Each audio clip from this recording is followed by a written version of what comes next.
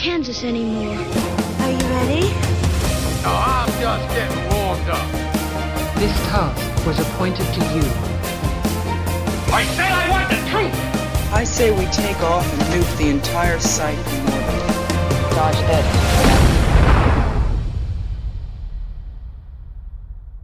Hello and welcome back to the BBFC podcast. In our last episode of 2020, we wanted to look back over the last year at the BBFC, from classification decisions, significant cinema releases, and of course, the impact COVID has had throughout 2020. Today I'm joined by our Chief Executive David Austin and Matt, our Senior Policy Officer. Welcome to the podcast. Thanks, Megan. Hello. Hello. You might remember Matt from our last lockdown podcast back in May, where he talked very well about trolls. And David, I don't think you've been on the podcast for a while, so it's lovely to see you back. Yeah, it has been a long time. I can't remember when I was last on, actually, but it's good to be back. Oh, you're welcome anytime. I thought we'd start the podcast with a subject that's impacted the whole world, and with the BBFC being no exception. So in March, COVID had us all heading home and into lockdown. As everyone found themselves working and learning from home, we unsurprisingly saw that there was a massive rise in people streaming content. What was the impact of lockdown on the BBFC, David? It was a really tough year as a result of COVID, probably the toughest in our 108-year history. You know, we're a not-for-profit regulator, we get no government money, so our income mirrors that of the film industry. And so we saw from March a huge drop-off in films showing in cinemas, with cinemas closed. And so there was a huge drop-off in films coming to us for classification. So a very, very challenging year. Having said that, we did continue our classification work throughout the year. We worked remotely. We practiced before the lockdown, in anticipation of this happening, we practiced working from home. So we had half the organisation working from home, half in the office, and then swapping around. So by the time lockdown came, we were, pretty much a well-oiled machine, and helped enormously by our new platform, Horizon. So it's a new viewing platform and submission platform, and a lot of our film customers were already using the platform before lockdown came, so it was kind of seamless in that respect. And I'm really grateful for all the BBFC staff for the work they did under difficult circumstances to help industry get their films to customers, get their videos to customers. And I'm also really grateful to customers to they agreed that we were able to watch their valuable content in our homes rather than at number 3 Soho Square. So that was a leap of faith from them, particularly our cinema customers. We had never watched theatrical films in our homes, but lockdown meant for the first time, if we were going to classify them, we did have to watch some of them in our homes. When lockdown was relaxed over the summer, we did come back into the office and we viewed theatrical films there, and we went to some of our customers' offices and watched films in their cinemas. There are films like Tenet that I think we're going to be talking about a bit later, and most recently Wonder Woman 84. So I think everyone came together, the BBFC team and industry, and we were all in the same boat. So we toughed it out together, and we are looking forward to a much better 2021. Definitely. And did we see a rise in streaming content? We did. We saw more content coming to us on streaming services. We achieved a really important milestone with Netflix. So we've had a partnership with Netflix for almost 10 years now. And for the past 4 years, we've been working towards having 100% of the content that British families view on Netflix having a BBFC age rating. And just last week, at the end of November, we achieved that goal. And we're really proud of our work with Netflix, and that British families are going to be able to rely on trusted BBFC ratings and content advice across the whole of the Netflix platform. So although cinema industry had a bad year, and we had a bad year alongside our theatrical customers, streaming platforms had a pretty good year. So we've talked a bit about classification. What else did the BBFC do in order to keep families engaged during the pandemic? Well, we pivoted all our outreach work to target people who were spending all their time at home, indoors, working, relaxing, homeschooling. In May, shortly after a couple of months after the first lockdown, we did some research with YouGov that showed us that nearly half of teens had seen content that they'd rather have avoided during lockdown. 47% had seen such content. We also packaged up all our education resources and made them available to parents who were homeschooling their children. We promoted some of our fun activities for younger children, such as Rate a Trailer. we launched something that you should take a lot of credit for, Megan, as you did most of the work on this, Movie Night with the BBFC. Perhaps you could say a few words about that, since it was your initiative. Yeah, it feels weird talking about, my own work, but the movie night, the BBFC packs are really great for families that are watching a film together at home. They have all of the information parents need about the film, including the ratings info, a bit of a synopsis, and anything you'd need to be aware of. And then it's followed by fun activities for the kids. So, for example, we've just launched one for Christmas, which is about Klaus, which you can find on Netflix. And we've got some really fun activities. They can have a go at drawing the perfect gift for a loved one. And we've also got some really nice discussion points at the end about what you've learnt from the film and how it's made you feel. And we think that's really important for young people to have. I just want to pause on Movie Night because I think you did a fantastic job. And there's lots of Movie Night packs on our website. So I'd encourage parents of younger children to, go and take a look at them and download them and have some fun activities with their children while watching some really good movies. Which movie pack is your favourite? I like the Star Wars one. I mean, my children are a bit too old for some of the activities, but we did watch Star Wars during lockdown. To start, if you're a Star Wars fan, use that for the Movie Night with the BBFC. So we also did our very first watch along on Twitter, and we live tweeted Edward Scissorhands. Towards the end of lockdown, we asked children what feel-good films they were watching to cheer themselves up in this really, really difficult year. And the most popular film with young children to make themselves feel good during lockdown was Trolls, the U-rated film, so suitable for the youngest children, followed by Frozen and The Boss Baby. All very family-friendly films. I think they all have a quite positive overall message, which is maybe why they were so popular during what's been a really difficult year. Yeah, that's absolutely right. Moving on to kind of the cinema releases we've had this year, and Matt, I'm going to come to you with a few of these. So it's been a slightly different year, as David mentioned, especially for cinemas and for big releases. So at the start of the year, it started off with films such as Jojo Rabbit, 1917, The Personal History of David Copperfield, and Parasite. But after lockdown, we saw a substantial drop in films, and it was only with the lifting of lockdown in the summer that we started seeing more releases such as Tenet, The Secret Garden, and more recently, St. Maud. So I thought we'd go back in time to January. It seems like quite a while away, Matt. But I wanted to talk about Jojo Rabbit in a bit more detail with you. So it was released to critical acclaim in January. Can you tell me a bit more about the film and how we classified it? Yeah, of course. So Jojo Rabbit does feel like quite some time ago now, but it's a satirical comedy drama written and directed by Taika Waititi. Set in Nazi Germany during World War II, it follows a young boy, Jojo, who's an ardent member of the Hitler Youth and a great admirer of Hitler himself, to the extent that he has an imaginary friend played by Waititi who looks like Hitler. But then Jojo discovers that his mother, who's played by Scarlett Johansson, is harbouring a young Jewish girl in their home, and he's forced to reckon with his Nazi beliefs and gradually comes to question and reject the ideology. As you say, Megan, the film was released in the UK back in January, but we actually first saw it for Advice all the way back in summer 2019. Advice viewings, as listeners I'm sure will know, is a service that we offer the industry in which our compliance managers will watch a film ahead of its formal submission, perhaps sometimes in unfinished form, and then let the distributor know what rating it's likely to get so that they can bear that in mind if they're aiming for a particular classification. And in the case of Jojo Rabbit, the company was after a 12A, and they were advised that was the classification the film was likely to receive. And sure enough, that was confirmed when the film was formally submitted. When we do advice viewings, are they quite common, or was it the nature of this film that perhaps made them want to see it in a bit more detail first? For bigger releases, they are quite common. So the studios will often, they will be planning for a particular release. If it's a film that they expect to be really big with families, they might not want to go beyond a 12A, which would restrict the audience. So they just often will want to check that they are on track for what they're after, and if they're not, they might make certain changes and ask us for advice, and that's where the service comes in. So the short ratings info for Jojo Rabbit is quite an interesting one. Can you tell me a bit about it and what parents can take away from the ratings info? Absolutely. So short ratings info is provided to help give viewers, and parents in particular, information about why a film was given a particular rating. People will see it on cinema black cards or on the back of DVDs or now on Netflix as well.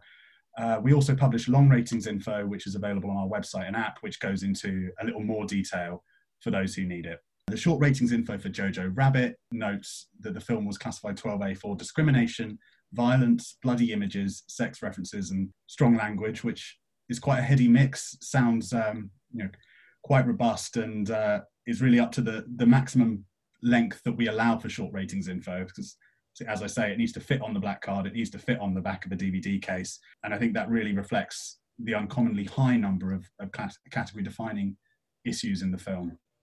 And Jojo was particularly interesting for us on the discrimination issue. It deals with quite a sensitive topic in quite a satirical and comedic way.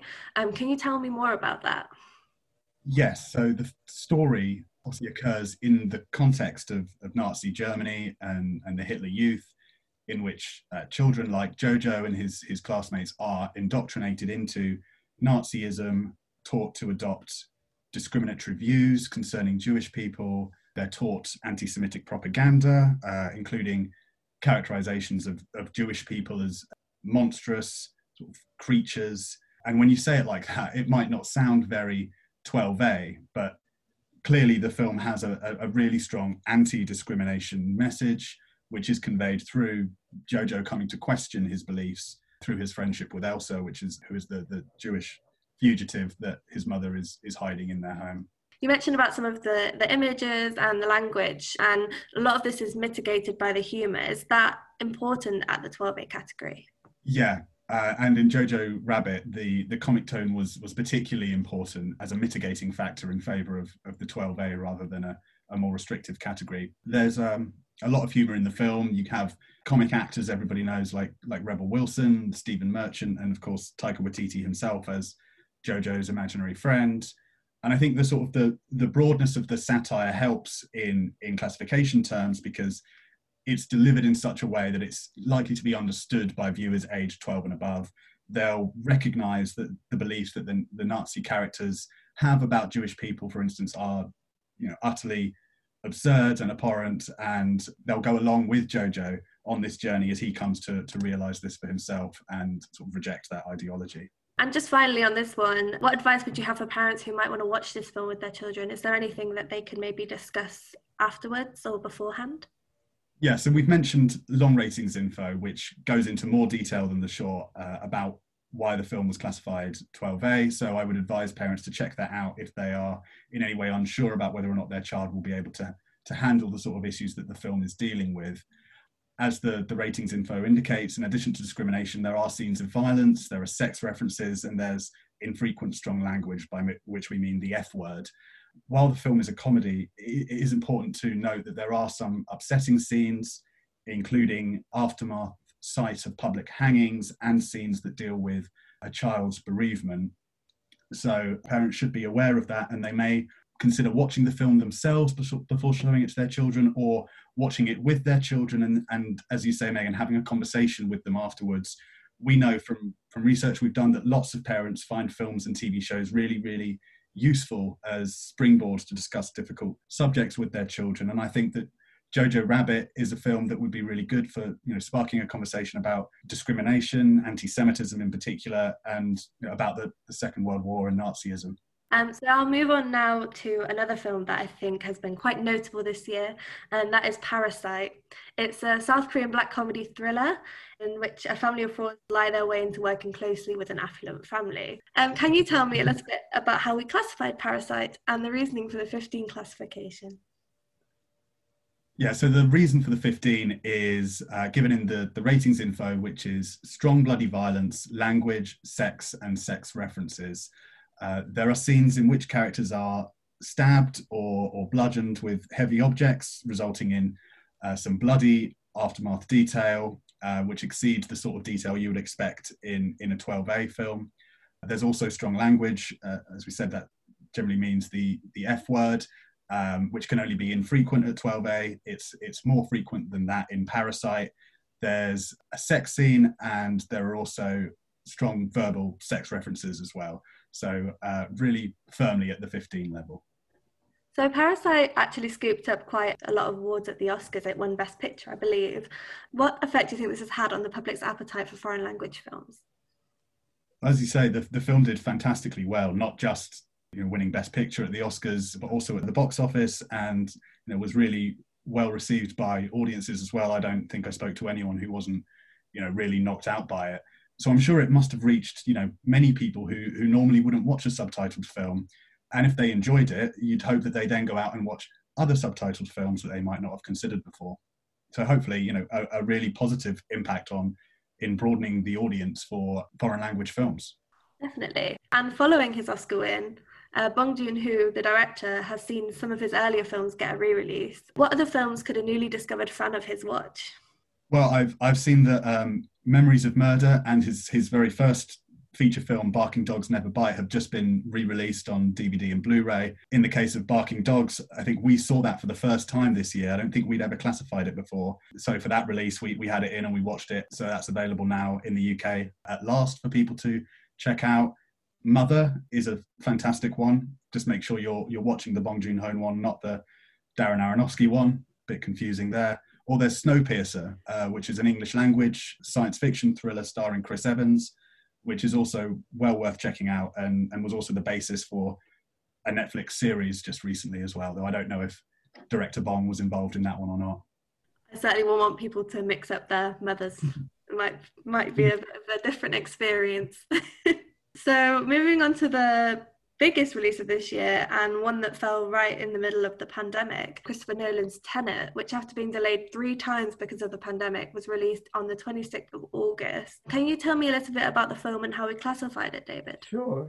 I'll start by saying I was so happy to see Tenet. Coming out of the first lockdown, things were starting to get back to normal, and we'd had a shortage of big blockbuster films.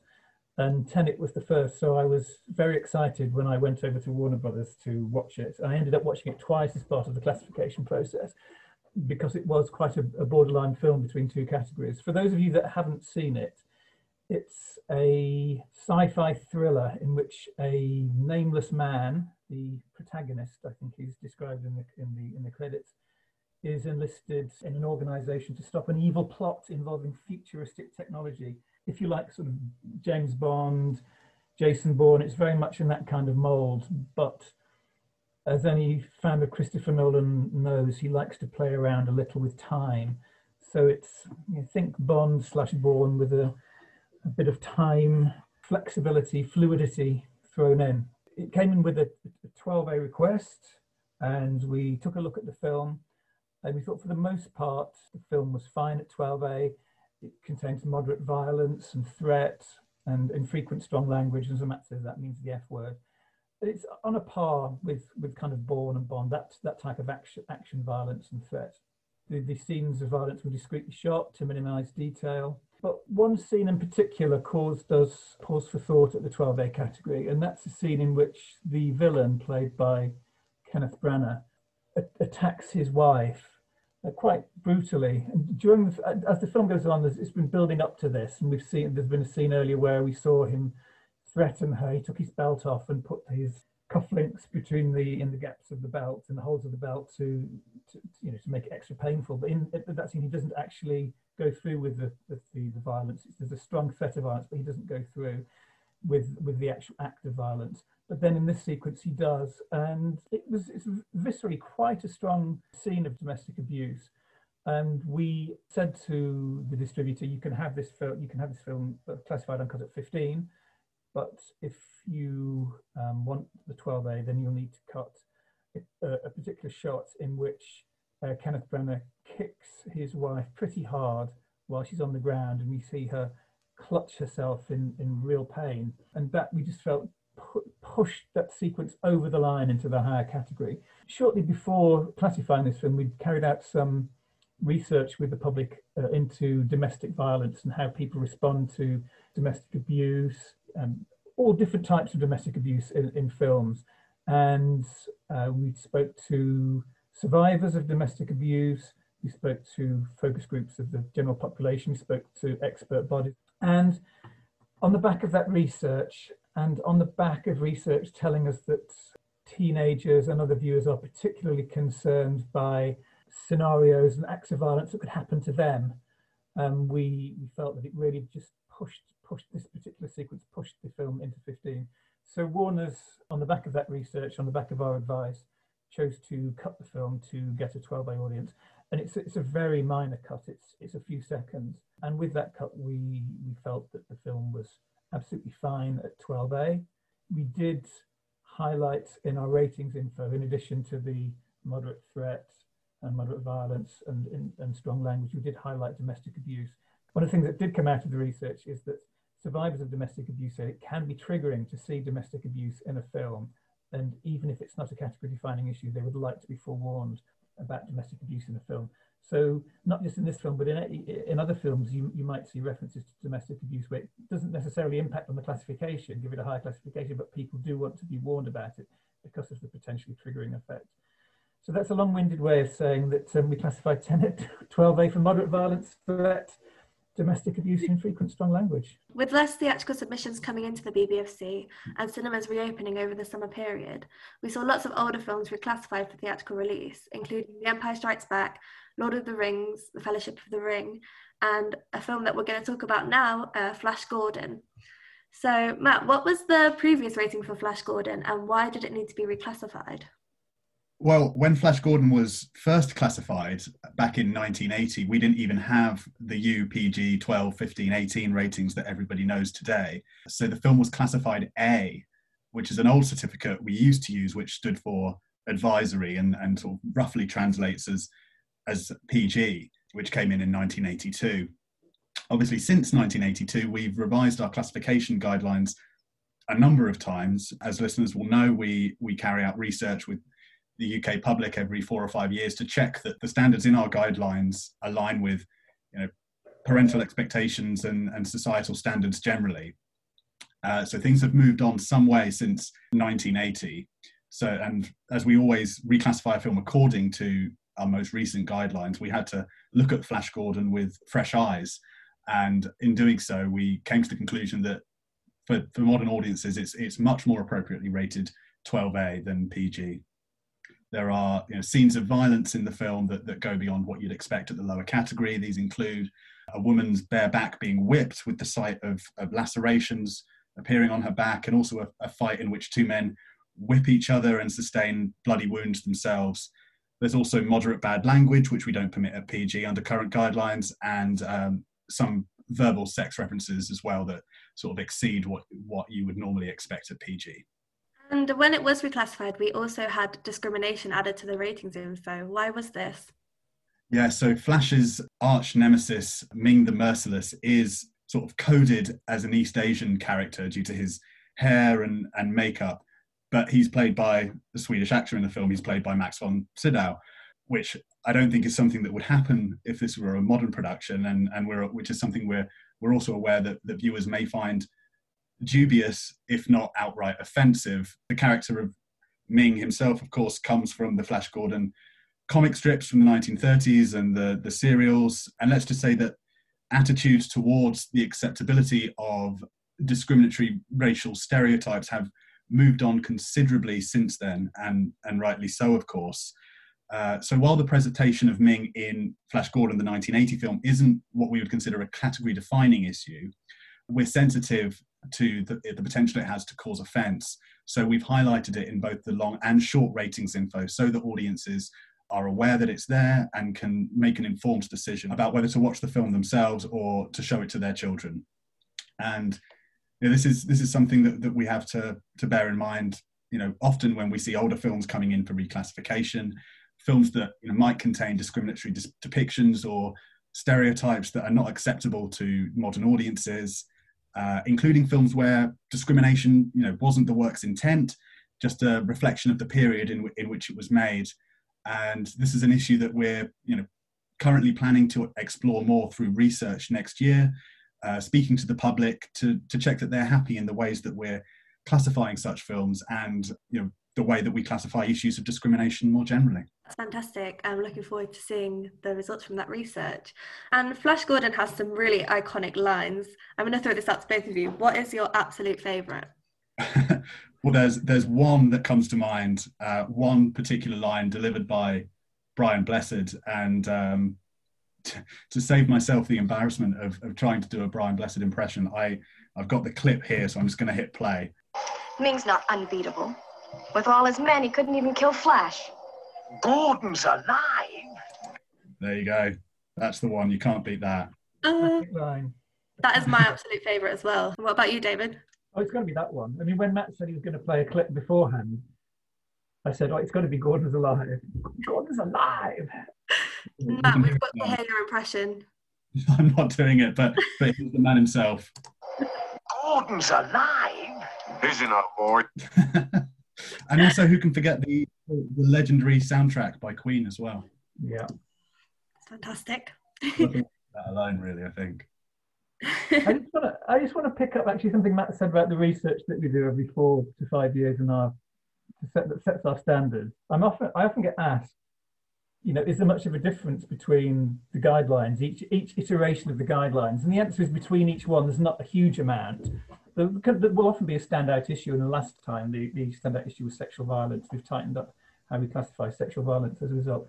But if you go back to the late 1990s and compare society's attitudes then with what they are now, just 20 years later, and how our guidelines have tracked those changes in public attitudes towards things like discrimination, sexuality, sex, language, all these issues, I think there's a fascinating piece of academic work to do there about how the BBFC's tracked those changes. So if there's any listeners that are thinking of, perhaps university students thinking, what can I do my thesis on? Well, there's one. And, drop Megan a line and say, this is what I want to do for my thesis. And, we'll give you all the support that you need in terms of providing with the original research and the guidelines. So. Absolutely, and you can always email education@bbfc.co.uk if you need any support with any of your work at university. But we'd love to see some BBFC theses. I think that would be very interesting. So some of the final questions, and this kind of links to the fact that cinemas are now opening again in some areas and we've begun classifying more content again. So what is your prediction for the cinema entertainment industry in 2021? Well, I guess streaming will continue and thrive, which is great. But what I really want is cinemas to be fully reopened in 2021. I mean, we're recording this podcast on the day that the first person in the world, a British lady, got vaccinated against COVID-19. I think that's the start of the real fight back. So I'm looking forward to cinemas being fully reopened. I'm looking forward to seeing films like James Bond. I'm looking forward to the new film of Dune. As my colleagues know, one of my favourite films of all time is David Lynch's version of Dune, which not many people agree with me on, but I think it's a work of real artistry and beauty. But so I'm looking forward to cinemas reopening, seeing some really good films. I mean, Matt and I both joined the BBFC to do the same role. Matt joined as a compliance officer. I joined as an examiner, which is kind of the old-fashioned word for compliance officer. And Matt and I joined the BBFC because we love watching films and we love the cinema. So that is what my passionate wish for 2021 is, a return to watching films on the big screen in the way that we enjoyed a great deal before COVID-19, and to be honest, in that gap between the two lockdowns, where I know Matt went a number of times and I went a number of times to the cinema to watch some great films. I think it's films like St Maud, which I really enjoyed, and I know you enjoyed seeing a number of films, Matt. So that's my hope and my prediction. Absolutely with you there. I think the options for people to watch films in their home, particularly while the pandemic is ongoing, is really important. But personally, can't wait to get back. Looking forward to seeing Wonder Woman 84, which I know you've already seen, David. I hope it lives up to the other 83. And yeah, June looks fantastic as well. So there's a lot next year coming to look forward to as well. Definitely. And what are the goals of the BBFC heading into the new year in terms of streaming services and subscription services online? Our goal is our mission, the reason we exist, is to help families choose content that's right for them and their children and avoid content that isn't. And our mission applies wherever and however and whenever families view content, whether that be at the cinema, on DVD, on streaming services. So we're providing a brilliant service through Netflix, through our age ratings, and I'd love to provide the same service that we know families want. More than 90% of people saying, you want the same age ratings that we know from cinema and DVD to apply for streaming services.